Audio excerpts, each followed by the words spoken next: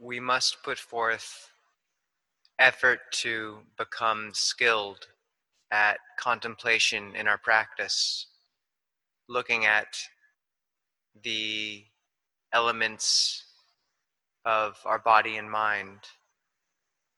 And we have to give a great deal of time to this practice of contemplation, developing wisdom. We must constantly apply effort to restrain the citta or mind from following after the various moods and emotions which arise as we sit. And this restraint over time leads to a strengthening of the citta and mindfulness, which in turn causes samadhi or lucid calm to arise and grow stronger. Initially, the level of samadhi we can expect is what's referred to as khanika, or momentary concentration, a brief period when the mind has become still. But as we practice more, we might find that the level of calm we're reaching is lasting for much longer periods, in which case we can deduce that we've come to upachara samadhi, or what's called neighborhood concentration. And in this case, the sense of calm can remain even after we've gotten up from our formal sitting. We may find that our mind is very calm as we sit or walk after a formal session. However, in the beginning, we can expect, after experiencing such calm, for the citta or mind to back out and once again become restless, following the various moods and emotions which come to it, in which case we have to once again establish mindfulness or sati and restrain it using the 4 satipatthana, or foundations of mindfulness, as our themes of calm and our anchors for the mind or citta. And this will lead to our samadhi becoming more and more solid.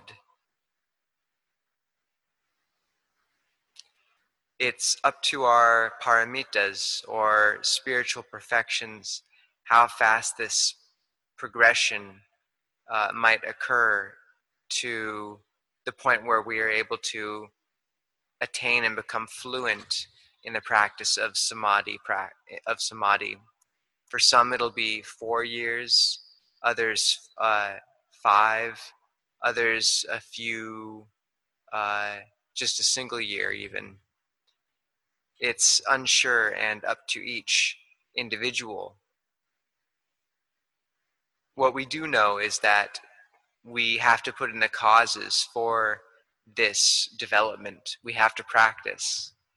And if we do put in our effort continuously over a long period of time, we can expect to begin attaining even more profound states of calm. For example, appana samadhi, or one-pointed concentration, when the mind is gathered into a deep calm, even more profound and subtle than that of neighborhood or upachara samadhi. When the mind gathers into such calm, the 5 samadhi factors, vitakka, vichara, directed and sustained thought, piti, sukha, rapture and pleasure, and finally ekaggata, or one-pointedness of mind, will gather together, and the citta will be imbued with all of them. When the mind has achieved this sort of calm, it doesn't want to think. Thoughts will naturally not arise because it's so content to rest in the state of lucid calm which it's attained. It's still. However, after a period of time, the mind will have felt as if it's been still for long enough, and it will back out and begin to move again. Thought will arise.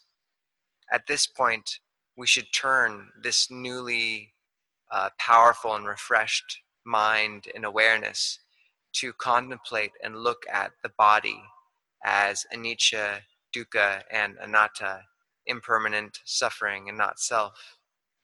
And this will lead to the citta gaining wisdom when it sees the body as not a self.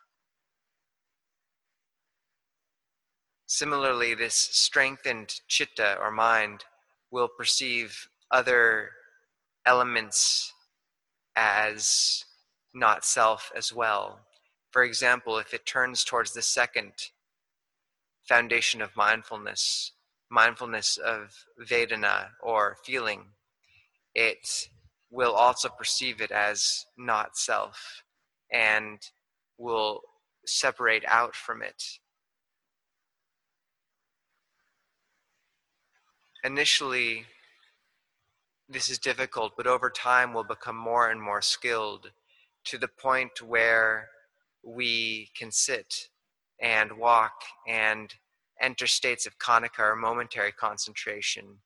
And then when we sit in formal practice, we can expect to attain upachara or neighborhood concentration.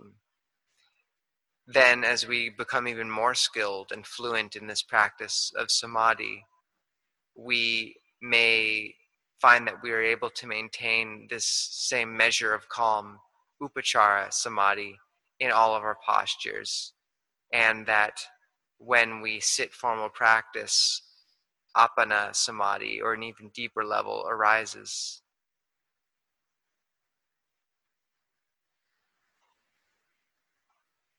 The practice circles like this. We attain a level of samadhi, we contemplate, and then the contemplation prepares the mind for even more profound states of samadhi during the mind's next descent into calm. And the fruits of such calm stay with the mind and body for long periods after the sitting is ended. We may find that in our daily lives, our mind and body feel light and even feel as if the mind is separating out a bit from the body due to the power of our concentration.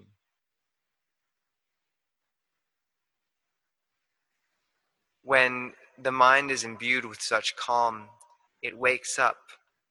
Piti, rapture, sati, mindfulness, samadhi, concentration, all the bojjhanga or the 7 factors of awakening are present and powerful. And when we practice with this mindfulness continuously, we begin to grow more and more skilled at bringing the mind to calm, and also at seeing the body as impermanent, not self, and suffering. And once again, such insight leads to even deeper states of samadhi.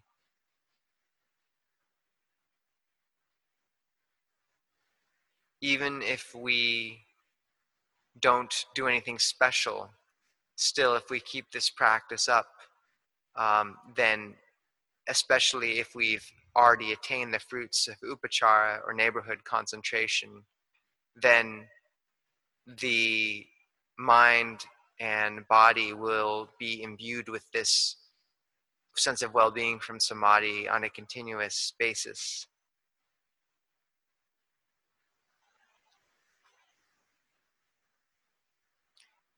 And when we're calm in this way, there's less need to protect and restrain forcibly the mind. It likes to stay still after it's tasted what joy such stillness provides, what well-being samadhi can give it. And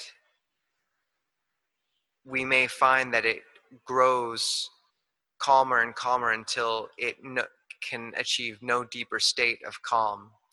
It feels as if it's completely full, and there's no empty space, it's tight. Our samadhi has reached its limit. When this happens, once again, we should turn it towards contemplating the body. And this same way of practice, circling around, leads to great fruit.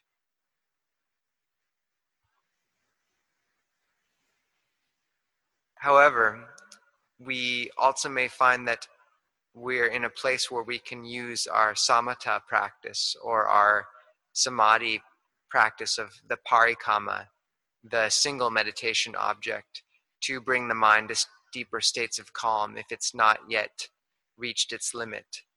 We may use the meditation word Buddho to quiet the mind, or likewise with the breath. And as we become more and more skilled at such, then we'll be able to cross over the various moods and mental impressions which arise in the mind, not getting caught in them and not identifying with them. We will transcend the hindrances that keep the mind in bondage.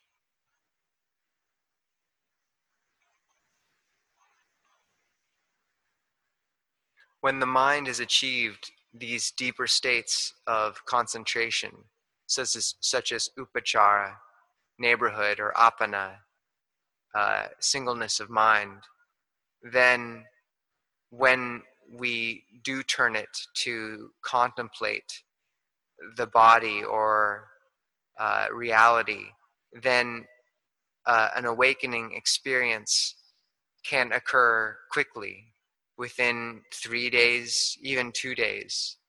Seeing the Dhamma with a mind imbued with such calm is not difficult.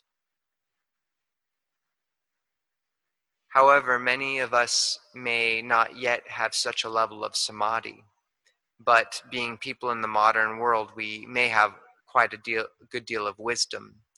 And in this case, we should utilize the strength that we do have and contemplate regularly every day.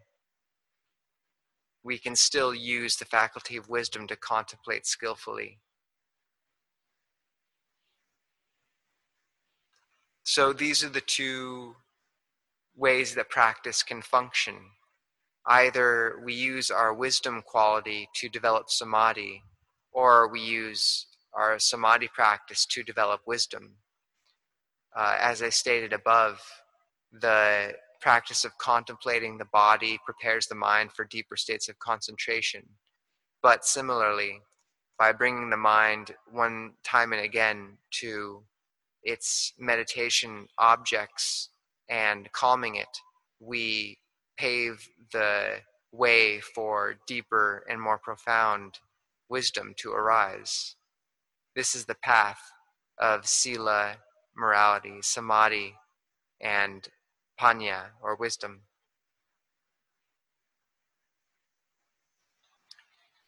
We may find that if we have a lot of work or duties, bringing the mind to such states of refined calm is very difficult. In this case, we can look directly at the experience of this, and we can maintain a constant mindfulness of the chitta itself, the third foundation, looking at how it's affected by the daily activities. We can endeavor to keep a consistent level of mindfulness on our meditation object or parikama. For example, the meditation word Buddha or Buddho. And if we can maintain our meditation word or our other meditation object in all postures, this will help us a great deal.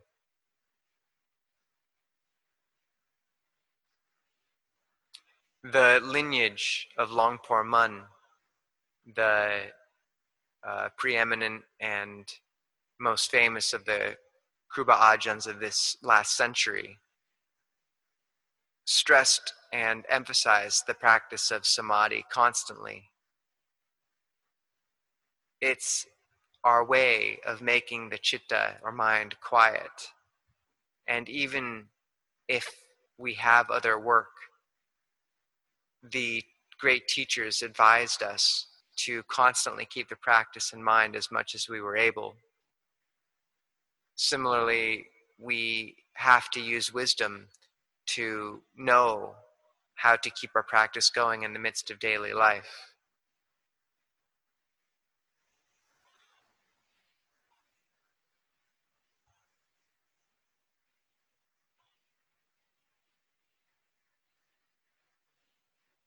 Many people will have to contemplate first, and only after preparing the mind will they be able to achieve these deeper states.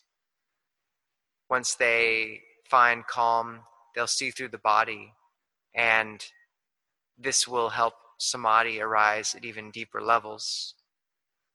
However, others have a different situation and find that their wisdom faculty is the one that they must develop first. And from this, wisdom leads to greater states of calm.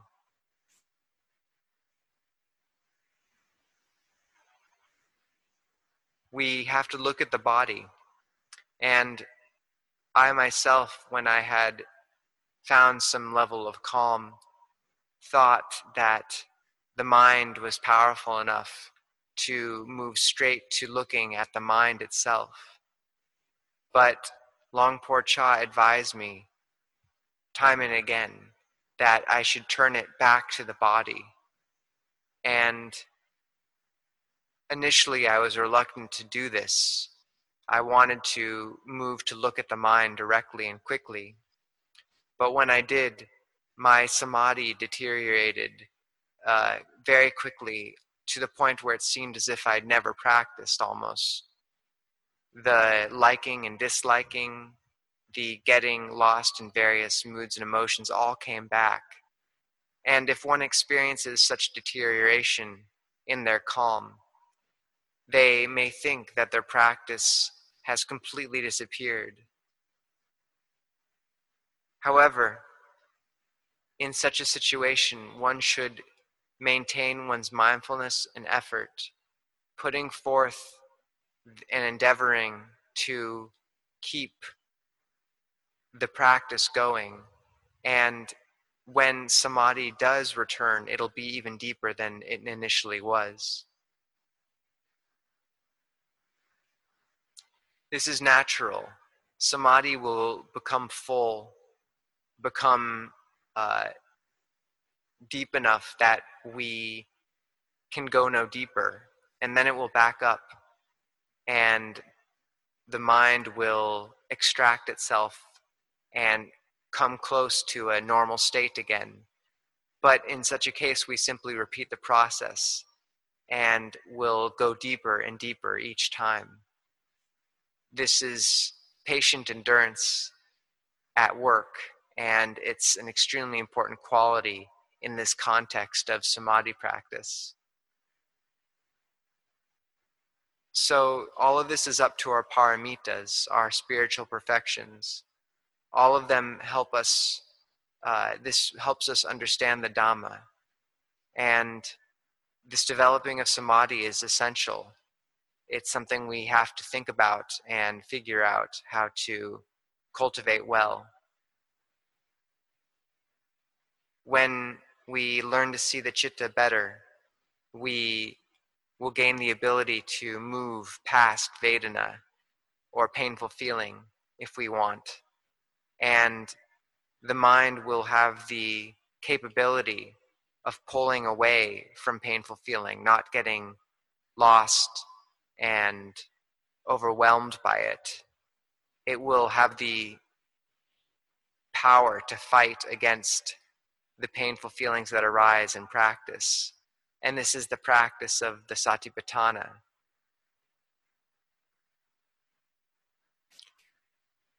So I hope all those present endeavor to cultivate the practice in this way and take this as a encouragement towards putting forth effort to achieve the states of calm I've spoken of and of liberation.